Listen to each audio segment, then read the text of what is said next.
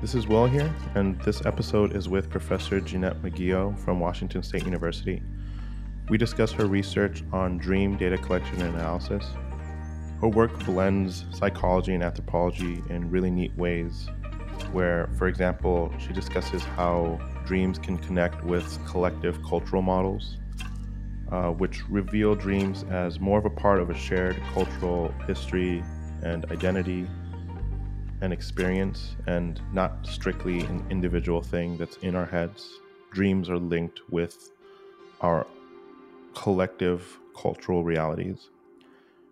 She's incredibly prolific, and you can find a lot of her work on Google Scholar. Her forthcoming book is called The Mimetic Nature of Dream Mentation, American Selves in Reformation, and I'll also place a link to her faculty profile below.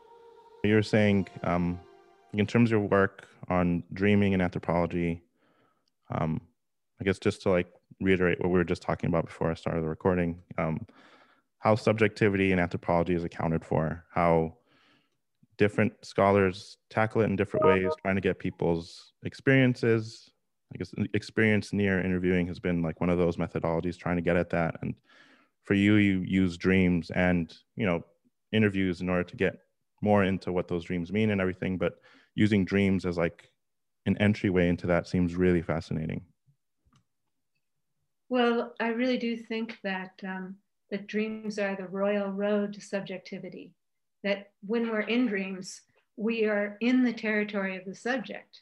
And, that can be a rather opaque territory. I mean, it's also possible to see it and understand it through hermeneutics, through interpretation, but that's where we are.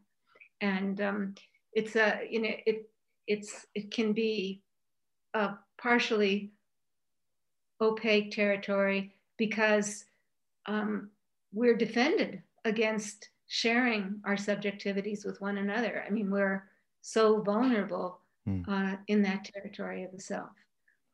But that vulnerability is the price of real self-knowledge, because really knowing yourself is knowing yourself as a subject.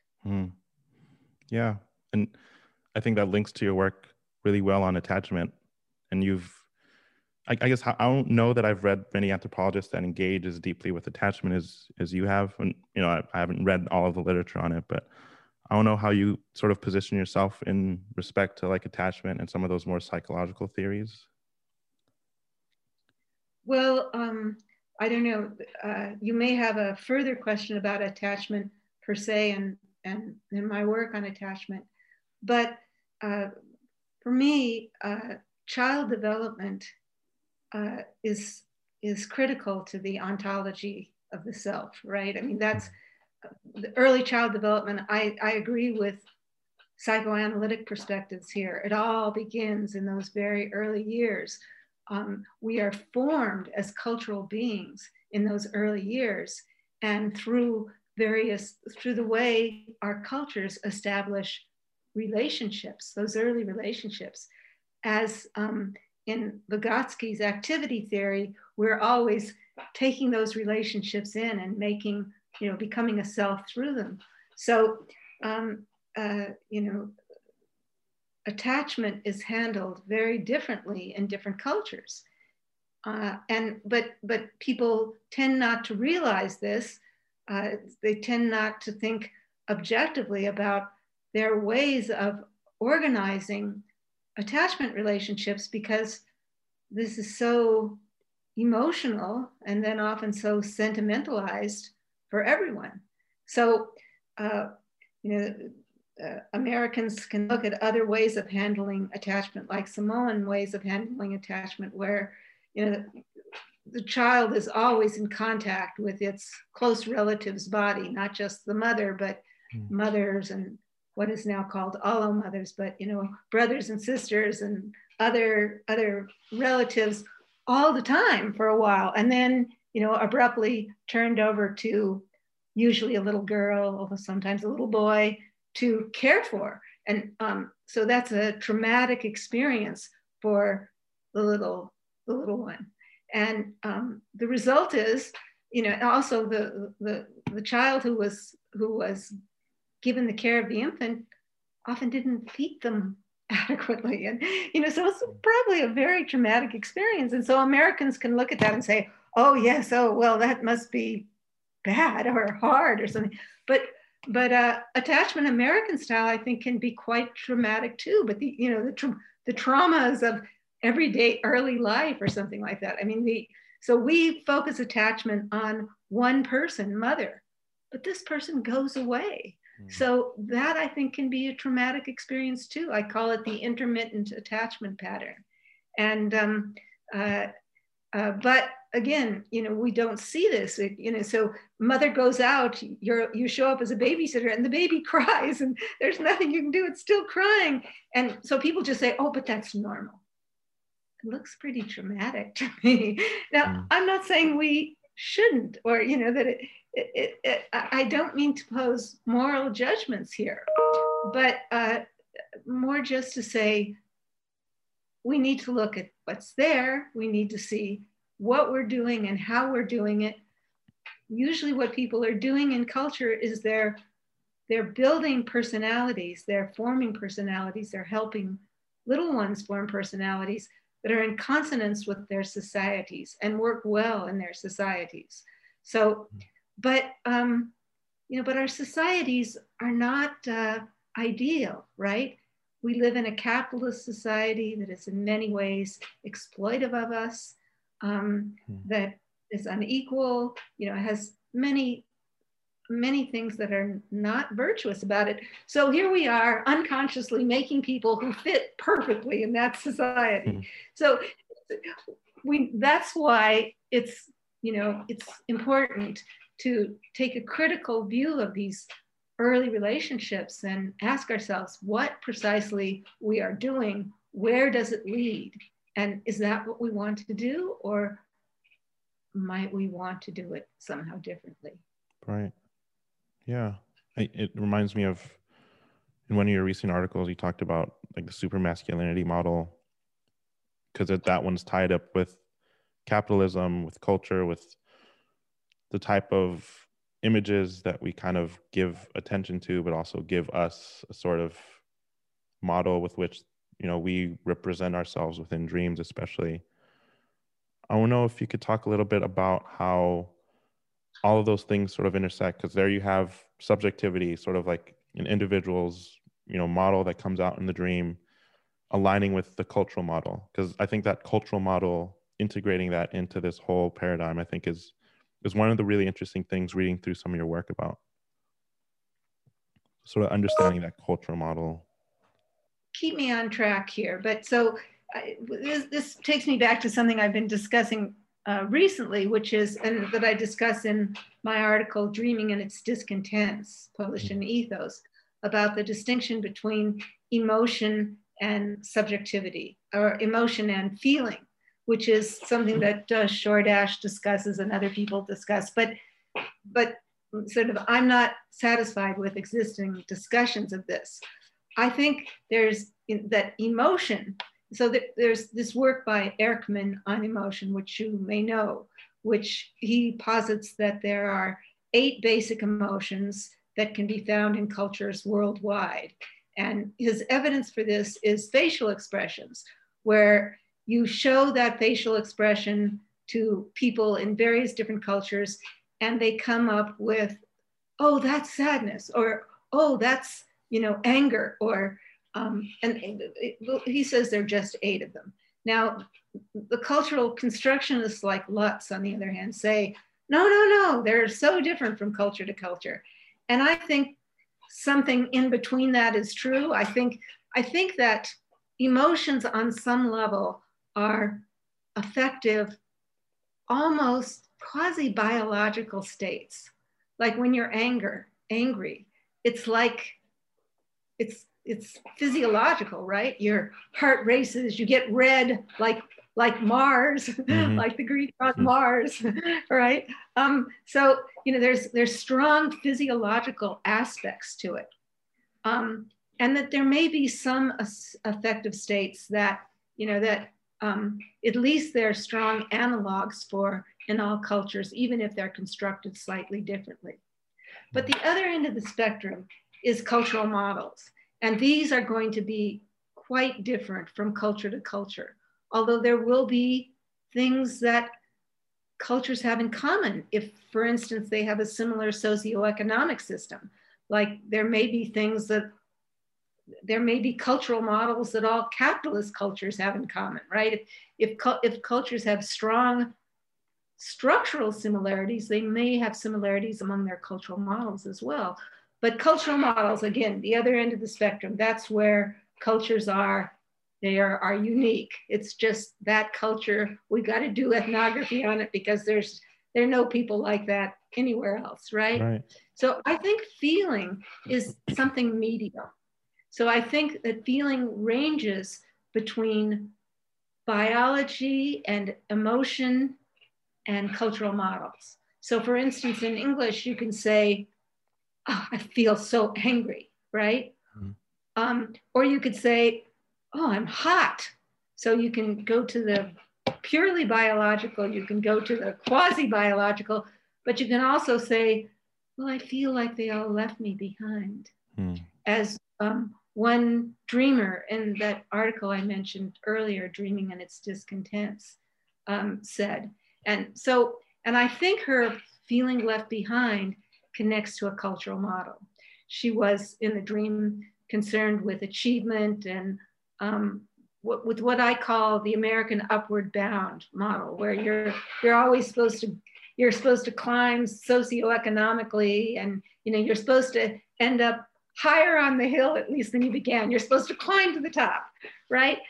And she was trying, but she was having a lot of trouble, and it related to many experiences in her past where she had felt others had left her behind. Like, sometimes her father was supposed to pick her up from work. Well, sometimes he didn't show up. And then he went to prison. And he wasn't always very supportive when he wasn't in prison either. So, there's that. And, other friends so she formed friends at school that, to try to supplement the lack of emotional support she got at home. But she felt those people too left her behind. So, and this was making it hard to succeed on her own, to climb to the top, right? So feelings, they range back and forth. They connect various things, and which is also one of the things that psychologists have found that dreams do.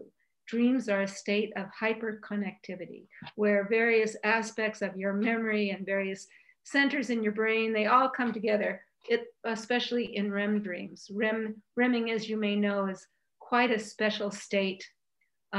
It's not, we used to think it was the dream state. Now we know that dreams occur at other times as well. But those longer narrative dreams that really do the kind of work that I'm talking about, that I believe do the work of culture, they tend to occur in REM sleep. I think you touched on a lot of interesting things. I think one of the things that has, thinking about, let's say, Renato Rosaldo's like Grief and the Headhunter's Rage, right?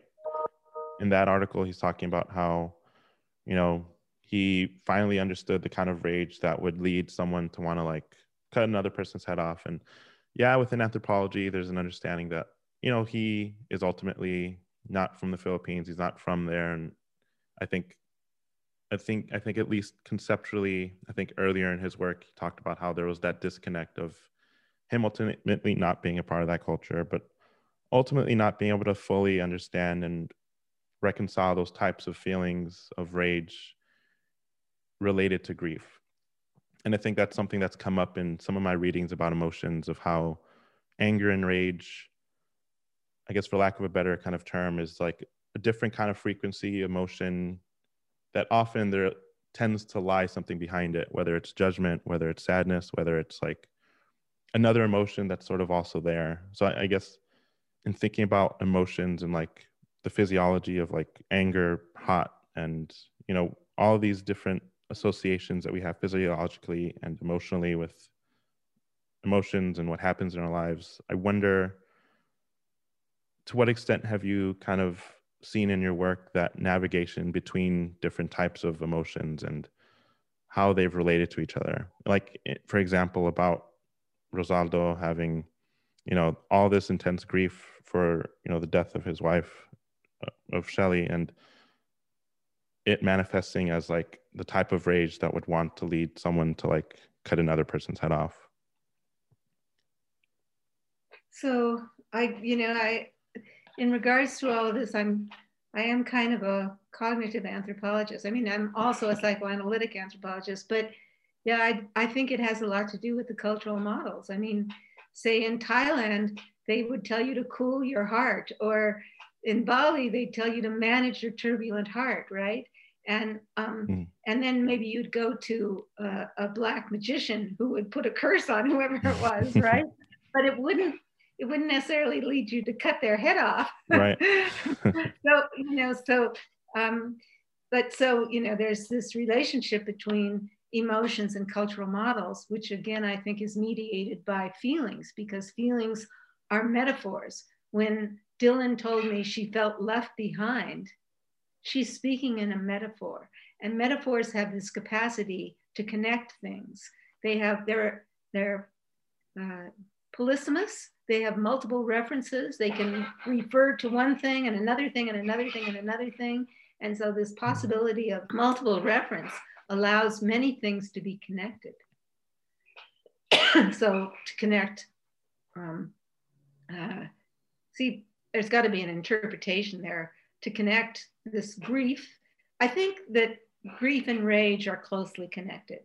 I mean, you can see it in little kids who they stub their toe and then they're mad at the table. They're gonna hit the table because they're mad at the table for right, because hitting their toe, they might want to cry about that, but then the next thing they're so mad at the table. Okay, so I think grief and rage, just like fear and flight, are probably closely connected, very primordial kind of things, but then they get connected to a cultural model, which tells you how to direct those feelings, how it's appropriate to deal with those feelings. And these models are internalized very early, very far back. And so, yeah. I think that's a really great way of thinking of it. And I think one of the things that I've been thinking about in terms of data collection and research is like, how do we methodologically like operationalize collecting these types of things, right? Like, is it as simple as drawing a line between feelings, thoughts about feelings versus the physiology of it, sort of tackling them separately? Or is it just about recording people's experience in the moment, if you can, and then kind of working through that afterwards? You know what I mean? Like, you do mention about like a method of it in your 2019 article on dreamentation. I guess I wonder if you could speak on that a little bit. So what's the name of the article again? I have so many. Yeah. Ambiguity as dreamentation, supermasculinity, and ambivalence in American idea dreams. So your question again? No, I'm focused on the right article. I wonder, because in that article you talk about like offering a sort of methodology with the 7 different like types of dreams, like the as if dream and the So what I'm suggesting there is that these types of ambiguity, that they represent dreamentation, that they represent ways of thinking about experience, the experiences of the subject, that's similar to, in some ways, to a logical way of thinking about things, in that it has analytic and synthetic components. You know, the idea is you want to break things down and then put them back together again, right? Well, that's just what we do when we're writing a scholarly paper in logical analysis, right? You know, you do a reading for a course and you analyze it, which is, you know, you kind of break it down into parts and see what's there, right? Well, I'm suggesting that ambiguity represents a visual way of doing that, and hence the way of doing that dreams use. The dreams are doing the same thing we're doing now, that dreams are doing the same thing that you do in waking life, that they're trying to think through things. They just have a somewhat different way of doing it. And that if you look at different types of ambiguity, you can see that some of them disaggregate images. They break images down into parts, more or less completely. And other types of ambiguity kind of, but I think, that narrative is the synthetic component of dreams. Dream narratives kind of try to put it all back together again. But so dream ambiguity kind of breaks it down, and then dream narratives kind of puts it back together. So so the 7 types of ambiguity are a way of thinking about dreams. And, it's a method that would start with looking for types of ambiguity in dreams. And, but then of course you need a lot of data too, right? And the data is always going to be the individual and their associations to dreams and their life history. And if they're willing to do some free association with you, that's great too, or some role playing, that's great too. But you want as much information from them as they're willing and able to give you. Right. And I guess that links to like your background in like more cognitive anthropology, sort of interplaying with like psychoanalysis and much more, I guess what we'd consider more like psychologically oriented, I guess type of like considerations in your work. And yeah, I guess I wonder to what extent you would consider like, let's say like something like William Dressler's cultural consonance and cultural consensus model of, linking like people's anxieties and how that tends to be related to how well they sort of coincide with, let's say, the dominant kind of cultural model that within which they're working through. I guess I wonder, like, to what extent you think that sort of coincides with what we're seeing and how we live our lives today, where, we have the internet at our fingertips, where we can join, I guess, groups of people that we haven't. I'm sorry. I'm tempted to interrupt here just because I'm afraid you're going to pile so much on and I'm not going to remember the early question by the time. Right. So let me try to remember that, and let me respond to the first part, and then maybe we can go on to what you're talking about now. So the cultural consonance stuff, well, I really believe in cultural consonance, and I think that's an interesting way to assess what the cultural models are. But the thing is that cultural models are in some way or another always a Procrustean bed. They don't totally fit. They weren't made for you. They weren't made for me. They were made, they were made over time by lots of people. And in some sense, they represent a set of norms. So they're also maps and guides and tell you how to live in a social world and tell you how to succeed in a social world. And so it makes perfect sense to me that what the cultural consonance theorists say is true, which is you're happy and experience well-being in as much as you're consonant with the prevailing cultural models. But in my view, the human condition is we ain't, right? We try. God, we have to have those maps to live in a cultural world. You've got to have those maps, and you've got to get them as early as possible. But they to some extent don't work. Right. And that means they have to be changed. They have to be changed for each of us individually, and they have to be changed for our groups as well. And I think we do that work in dreams. So dreams are about cultural dissonance.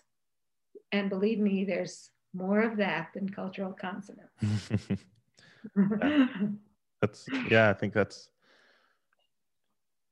it makes me wonder to what extent, what the implications are that for like methods, right? Because I guess traditionally anthropology we often conceptualize it as like, focus on groups and participant observer models.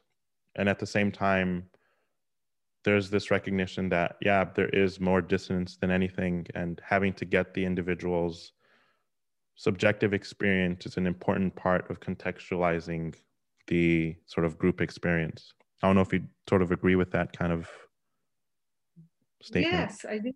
It's psychological anthropologists in particular have always been trying to get below the surface of life, right? Mm. But up through the mid 20th century, they had very paternalistic, or at least some of them, not all of them. That's an overgeneralization. Some of them had paternalistic attitudes about how to do that. So we need, we're treading somewhat dangerous territory here because, again, this is a place where we're all vulnerable, but a very rich territory as well. But so next question. In the article, you talk about Shakespeare's sonnet, how, I don't remember who was talking about it, but in terms of like it being very specific to a time, place, and culture. I'm sorry? Beautiful poem. Bare ruined choirs where late the bird sang or something like that. Yeah. Very.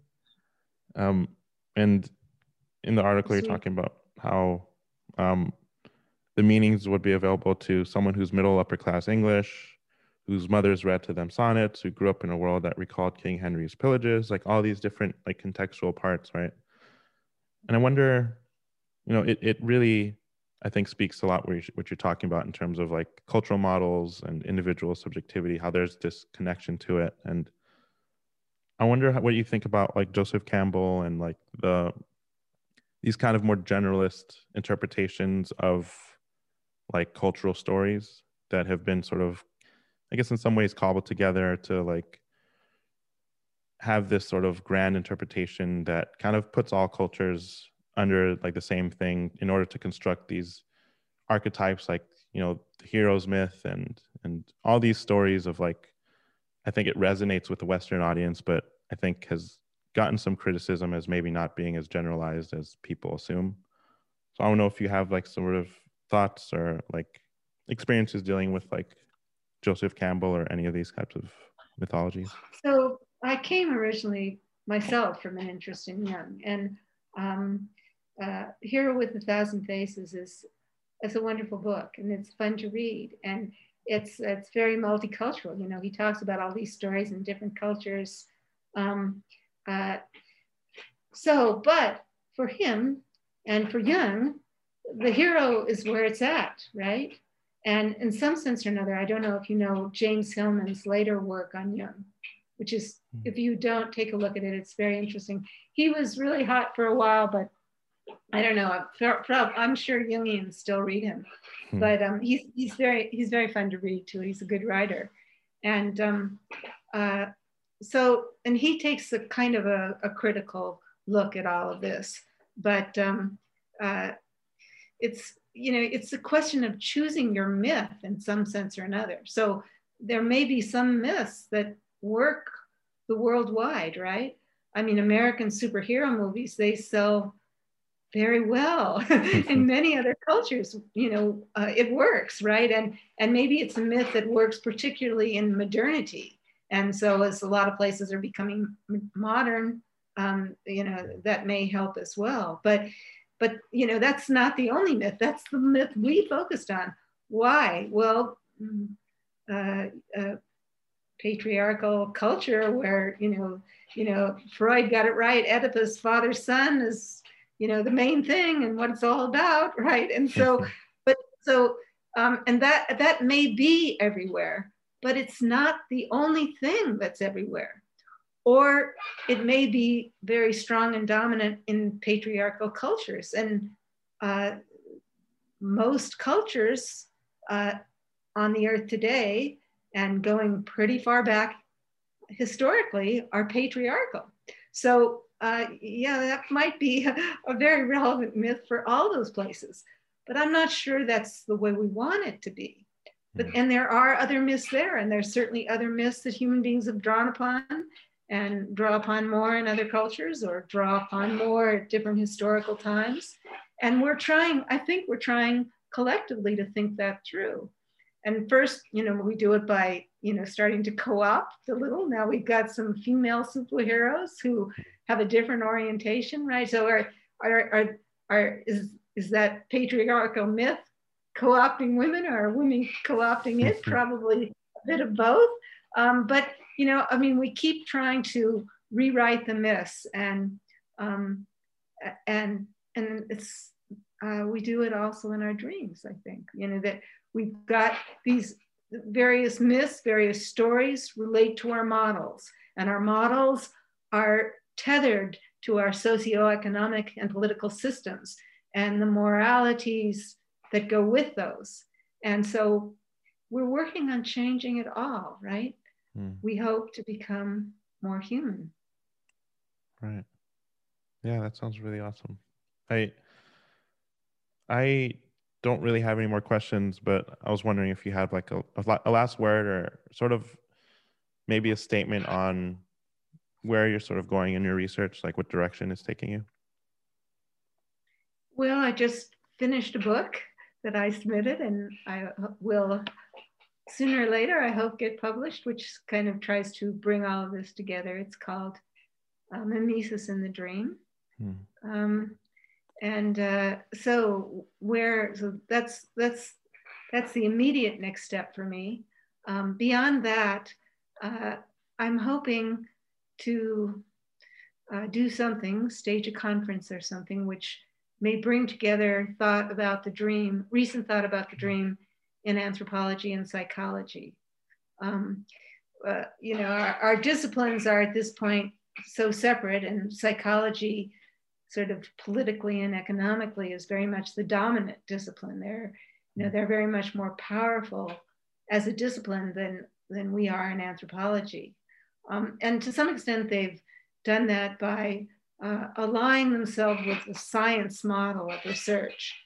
And I think they've gotten a lot out of that. A lot of interesting research has come out of it, but I think it needs to be linked back to a larger view of the human condition and of, in the terms of this interview, subjectivity, our actual experience of things, and with a larger humanistic framework.